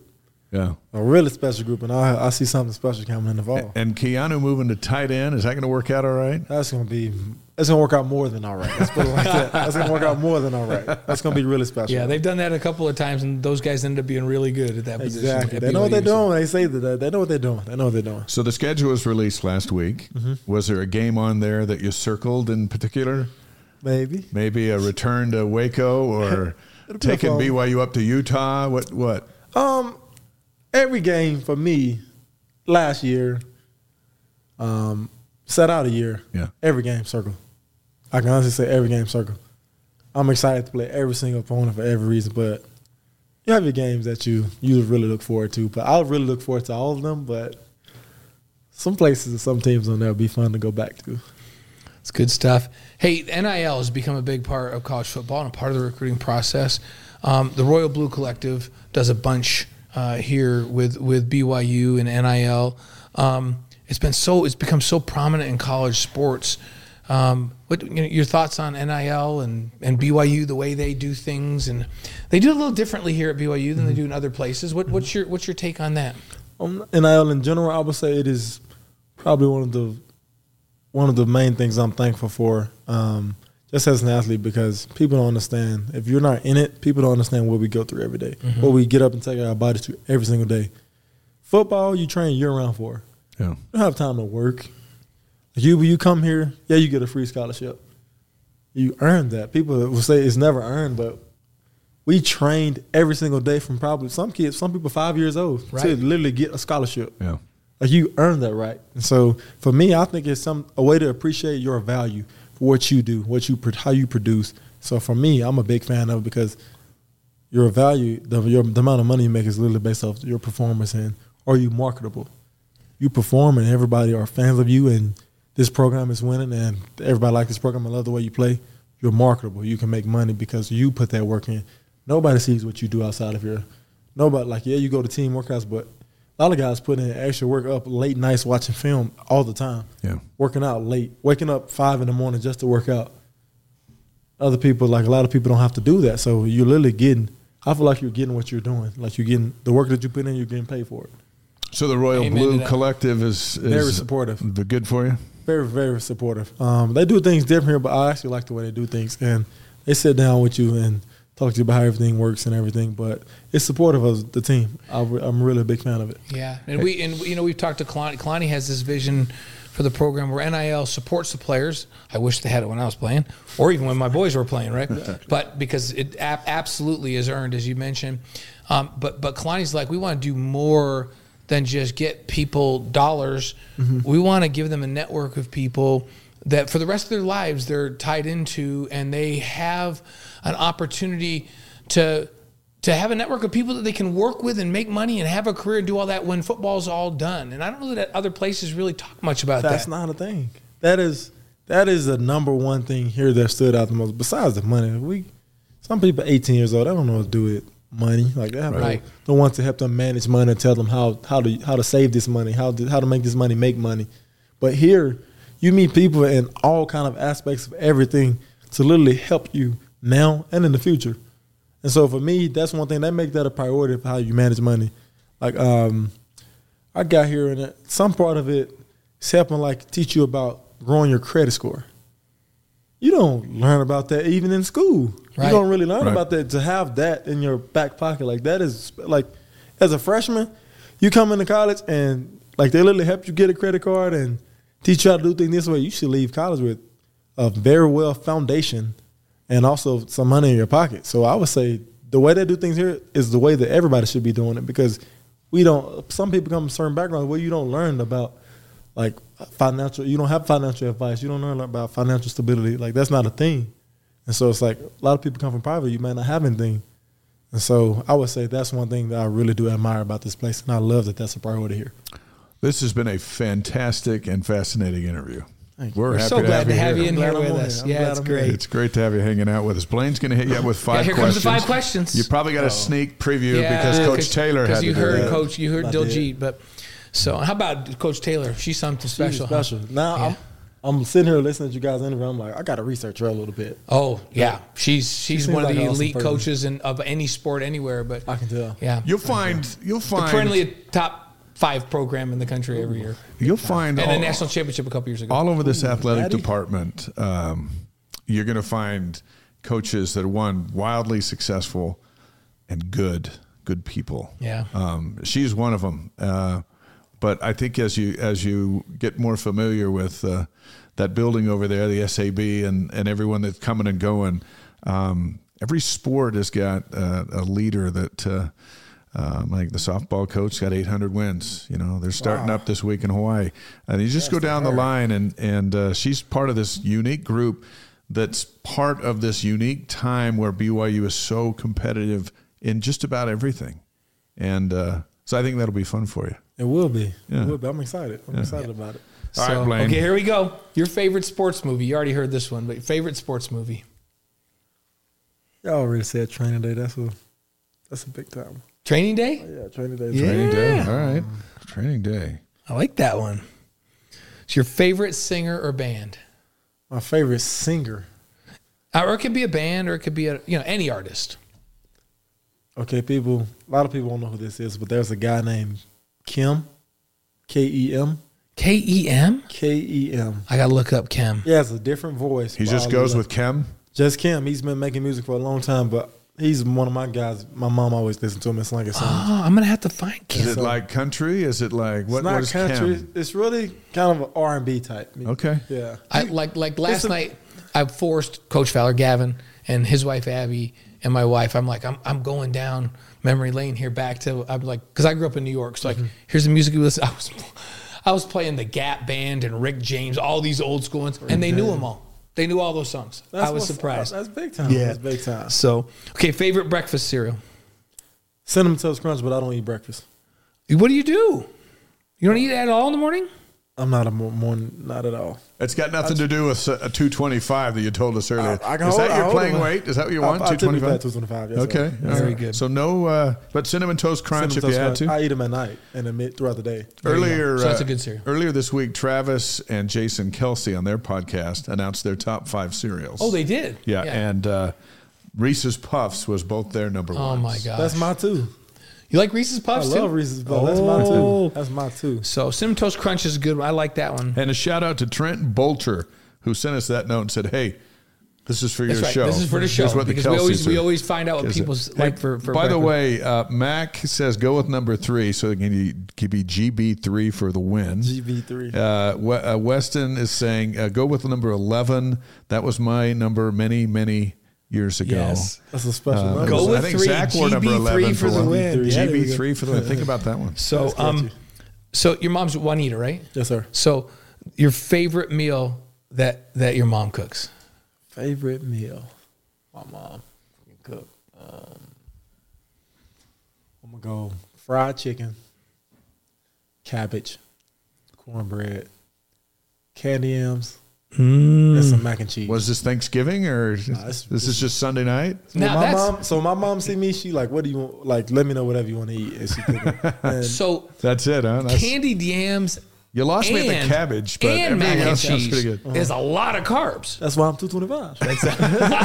That's why I'm 225. I love it. Thanks, Mom. I love it. That's awesome. So, favorite piece of advice that your dad ever gave you, that Gary ever gave you? One, okay, I'm gonna go for my dad, but it's not my favorite piece of advice. By the way, we're going to send these to them. Yes. So Okay. My favorite advice from my dad, it was crazy what she said. My daddy said, just believe in yourself. Like, no matter whatever anybody has to say, don't worry about it. Like, just believe in yourself. You can't control a lot of things that's around you, but believe in yourself. And he told me, believe in yourself, and also that he was proud of me. And that was enough. That's awesome. that's cool. Good stuff. All right. Welcome to BYU. Glad to be Yeah. here. Thank By you. the way, you're going to have to deal with Blaine and me for a lot more than you thought for We'll be all BYU good. TV and everything Yeah, else we host do. a bunch of shows at BYU TV and pre and post game shows and stuff like that. So We'll be all I'm good. glad we were I'm able glad to you get guys had me together. on. Me Yeah, too. Me you too. bet. We'll let you go back to the green room because we're going to do some stuff with you after Okay. for Cougar Board. But thank you so much. Thank you guys for having me on. We look forward to seeing you Awesome. on the field in 2 weeks. How about Most that? definitely, I'm excited about We'll come it. watch you. Yes, sir. Thank you, All guys. right. Thanks, Gary. Gary Bohannon, BYU's new quarterback, and loved what he had to say about everything that he had to say. Blaine, that might be one of our most intriguing interviews we've ever had Great. on the so show. good to have Gary on here. Yes. Good times, bad times, growing times. You can already tell that Gary's going to be a great fit here for BYU. So next week, Craig Cusick's going to join us. Kristen Kozlowski will be with us.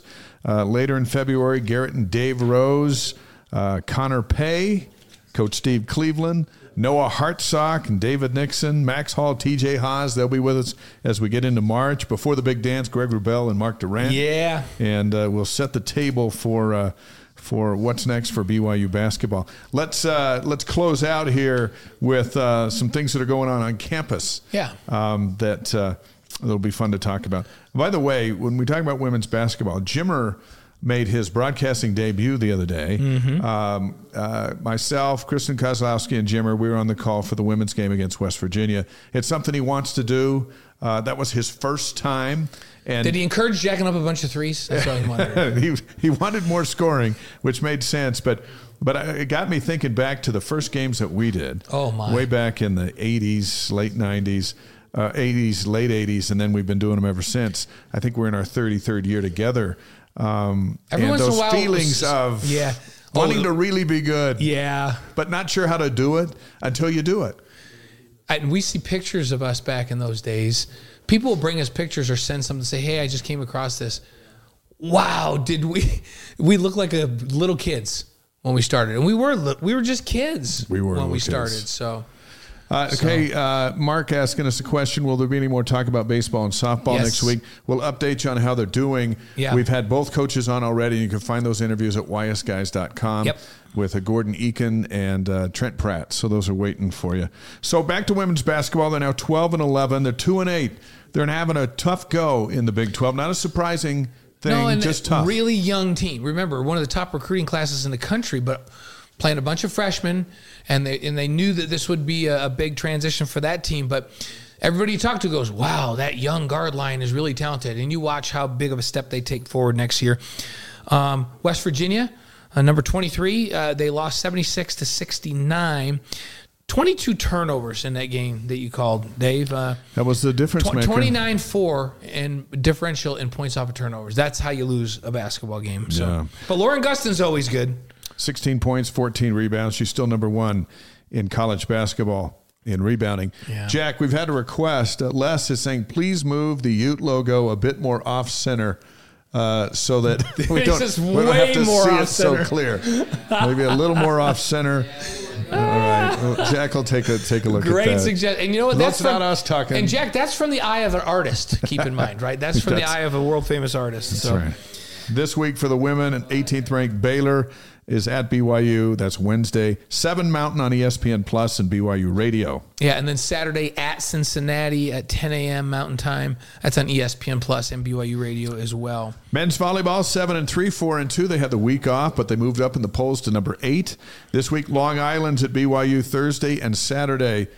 You know, Gary, you need to go watch that men's volleyball game. It's crazy. That's next level stuff. Yeah, they're always competing for a national championship in that program. Thursday, yeah. Saturday, 7 Mountain Time on BYU TV. Jerem Jordan and Steve Vale on the call. Yeah, and they mentioned softball, so here you go. Season opener is Thursday, February 8th. That opener is in a tournament. They start with Missouri, Kansas City, and Manoa, Hawaii. They're over in Hawaii. We have volunteered over and over again to cover that tournament, but nobody's taken us up on it. No, we're here. They're there. It's been raining here all day. They're going to Their Hawaii. home Big 12 opener is not until March 7th, and that's when Texas Tech will come to town. By the way, the groundhog came out and said that it's going to be an early spring.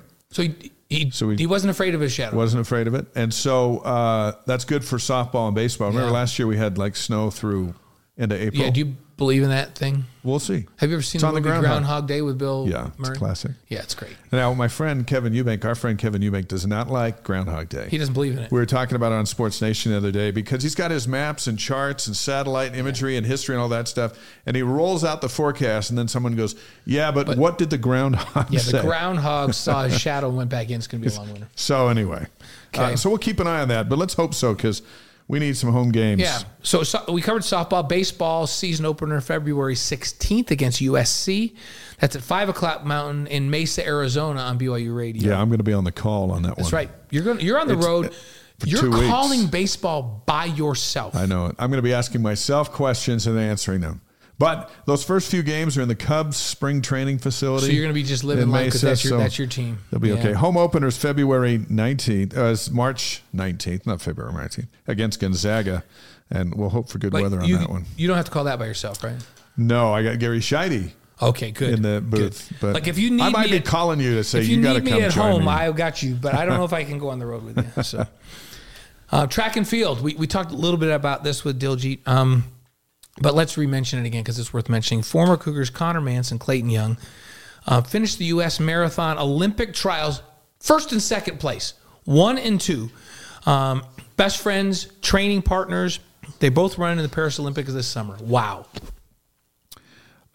Jimmer's going to be over there. So we got 3 so far going in to the Olympics, and we expect there'll be more. Jack Christie has come on the live stream and said, why don't you swap the Ute logo with the ASU logo? Then it'll be less prominent in the wide angle. I think that's, I see there's the wide angle. I think you're right. We put the forks up and then I got to see how this I have to look how this looks. See how this is. What do you got going on? Yeah. Look how it looks. Now make sure, better, So those are our 4 new neighbors. We're just trying to figure out. No, she's right. They need to swap. They need to swap Arizona State and Utah because then when they're doing this 2-shot where we're both in, then you won't even see the Utes because we can't see Arizona State right now. Something to think about. She's right, Christy. Christy, you're right. Cougars in the Super Bowl. The Chiefs and 49ers Sunday at Allegiant Stadium in Vegas. It's on CBS. Fred Warner and Andy Reid. Fred is going to try to win his first title. Reid is going to try to win his third. And you know what? I'd really like Fred to win one, and I'd really like Andy Reid to win it. So I'm not quite sure how that's going to go down. This is one of those games where it doesn't really matter who wins. The Niners are a slight favorite. I can find joy in either team winning in this one. But I'm rooting for you. No, I always root for Andy. Yeah. Well, when Fred's on the show, we may have to come clean. We rooted for Andy? Yeah. It's okay. Fred will understand. So I think it's going to be an interesting game. The Super Bowl is interesting. I was there when the Eagles beat the Patriots working for Channel 5. And one thing I noticed is, and that was in Minneapolis, it was it was the world's biggest event, right? Right up until it wasn't. As soon as the last second ticked off, the odds for the next year's Super Bowl teams came out, and it was like the most depressing thing. The sweepers came out and just started cleaning up because there was another event coming in. And I was just sitting there just going, man, all year this is the thing. And the second it's over, it's about, well, who's going to get it next year? Let me tell you what's that was a weird feeling. Let me tell you what's going to make this one more memorable than any in history. Because it's in Vegas? The Chiefs are going to win. It's in Vegas. The Chiefs are going to win in your old hometown. Yeah. Kelsey's going to be the MVP, and then at the end of the game, in the Super Bowl trophy ceremony, he's going to kneel down, bring Taylor Swift up, and ask her to marry him. Do you have insider information on this? She asks him to marry him on the podium. She says yes. I think that's one of her songs. It'll never, ever, that would never be topped. That's how you think that's going to go down? Mm-hmm. All right. Well, you know who would really, really love that to happen, even more so than maybe Travis and Taylor, is CBS. Yeah, that would be the highest ratings of all time. I know it's a stretch, but if it happens, just remember I called it here. And if it doesn't happen, I take no responsibility for that. We'll evaluate the whole thing. No pressure. We didn't put any pressure on those guys. On this day, on February 5th. 1921. This year, you go first because you're from New York. Yeah, this is my hometown. 1921, Yankees purchased 20 acres in the Bronx for Yankee Stadium. And then they built the other Yankee Stadium next to the old Yankee Stadium. They built it in the parking lot, and then they tore down the old one, and then they put the parking lot where the old one was. 20 acres, 1921. On this day, in 1971, the Apollo 14 lands on the moon. Remember, Apollo 13 was the movie. Right. And then Apollo 14 got up there and got it done. Yeah, that was anticlimactic after Apollo 13. They're like, well, hey, we landed. Right. 1972, Bob Douglas, the first African-American elected to the Basketball Hall of Fame. 1972. Yeah. 1977, Sugar Ray Leonard makes his professional boxing debut, wins a unanimous decision. I had a chance to spend time with him over the years in Vegas, and just a tremendous athlete. Do you know who I think may have actually boxed with Sugar Ray Leonard at one time? Vi Sikahema. Really? Yeah, I think they're similar in age, and Vi was coming up through Golden Gloves when Sugar Ray was. We'll have to ask Vi. Vi took a turn into football because he said it was a lot less work than working out to be a professional boxer. His dad was very disappointed, but when he made the Pro Bowl, his dad was okay with it. So we'll have to check with him on that. Yeah, we'll check with him. 1988, first primetime wrestling match in 30 years. Andre the Giant beat Hulk Hogan. I didn't know Hulk Hogan had any defeats except for in Rocky But IV. Andre the Giant, come on. But Andre the Giant's greatest moment, Princess Bride. Yeah, he's a big man. Yeah. Here's an interesting development. On this day in 1990, Notre Dame becomes the first team to sell a game to a major network. Right. And now they're all sold. Yeah, NBC was their partner. Yeah. And every game's on TV now or streamed. But that's when it started, 1990, when Notre Dame goes, you know what? I think we can get our own deal. Yeah. We can sell our own games. And nothing's been the same since. No. So how about in 2006? There were a lot of Super Bowls around this time of year. So Super Bowl in 2006, the Steelers beat the Seahawks 21-10. In 2012, the Giants beat the unbeaten Patriots 21-17. Right. Isn't that the one where what's-his-name made that great catch? Oh, was it? Was that the one? I know the Giants played out of their heads. Yeah, and was Eli the MVP in 12? I think so. Yeah. 2017, the Patriots rallied to stun the Falcons 34-28. They come from down. Yeah, that was a stunner. Yeah. Yep. That was a stunner. Birthdays on this day, February 5th, 1934, the great Hank Aaron. In 1942, Roger Staubach, the Cowboys great from 1969 to 79, 2 Super Bowls. Navy grad. We were Cowboy fans because of Roger Staubach. Yep. 1947, Darrell Waltrip of NASCAR fame. Yep. 1948, Barbara Hershey. She was in Hoosiers. She was Gene Hackman's love interest in Hoosiers. One of the greatest sports movies ever made. In 1985, we're moving up in years. Cristiano Ronaldo. Ronaldo. Is it Christian or Christian? I think it's Christian, but he's one of the few people in the world you just call him Ronaldo. Yeah, I didn't even know to even write his first name. Yeah, you don't even have to say his other name, Ronaldo. And everybody knows who that is. Okay, our Wise Guys inspirational quote of the week. It is from Roger Staubach, the Dallas Cowboys quarterback. Navy grad and all-around good guy. Great businessman after he got out of football. He says spectacular achievements come from unspectacular preparation. Did Gary Bohannon just describe that to us? I think so. You weren't plagiarizing Roger Staubach, right? when Gary said that every day we just got to win every yeah. practice every day, and those things will come. That's what Roger Staubach's saying. Spectacular achievements come from unspectacular preparation. Got to win the workout every day. Win the workout. Win the Big 12. Yeah. Hey, don't forget about Dave's book. It's the best alphabet book on the market. It's the only BYU football alphabet book on the market. C is for Cougar. Look at all that stuff. There's Austin Collie in the spotlight, Ty Detmer, Steve Young. There's a legend behind every letter. It's perfect for birthdays and all that stuff. And it's available at Deseret Books, Siegel Book, BYU Store, and Amazon. I got my first royalty check. Oh, you did? The other day. Yeah, that was kind of cool. And I hope everybody knows who got the very first book. Right here on the show. Right on the show. Because right here on the show. We opened it up. We opened the box, the very first box, and I took the first book. It wasn't given to me. I just took it, and you signed it. And so the very first book sits. You saw it because it's in your. We did a little thing from my study. office the other day. It's right in my study, displayed in a great place With a little light on it too. I thought that was a nice touch. You know that I take care of you, my man. Hey, thank you to Diljit Taylor and to BYU quarterback Gary Bohannon. After this interview, and I'm going to listen to it again, I'm very excited to see him play. Yep, really pumped. I can't wait for spring ball. 6'3", I can't wait for spring ball now. 225, lots of experience, shoulders healthy, and is familiar with the offense. I mean, what else you got? What else you looking for? And think about that. As a single-year transfer, one of the things that Keaton was dealing with was he came in to learn a brand new offense. Yeah. He'd been in the air raid offense his whole career, really. Yeah, he wasn't running the football. Right.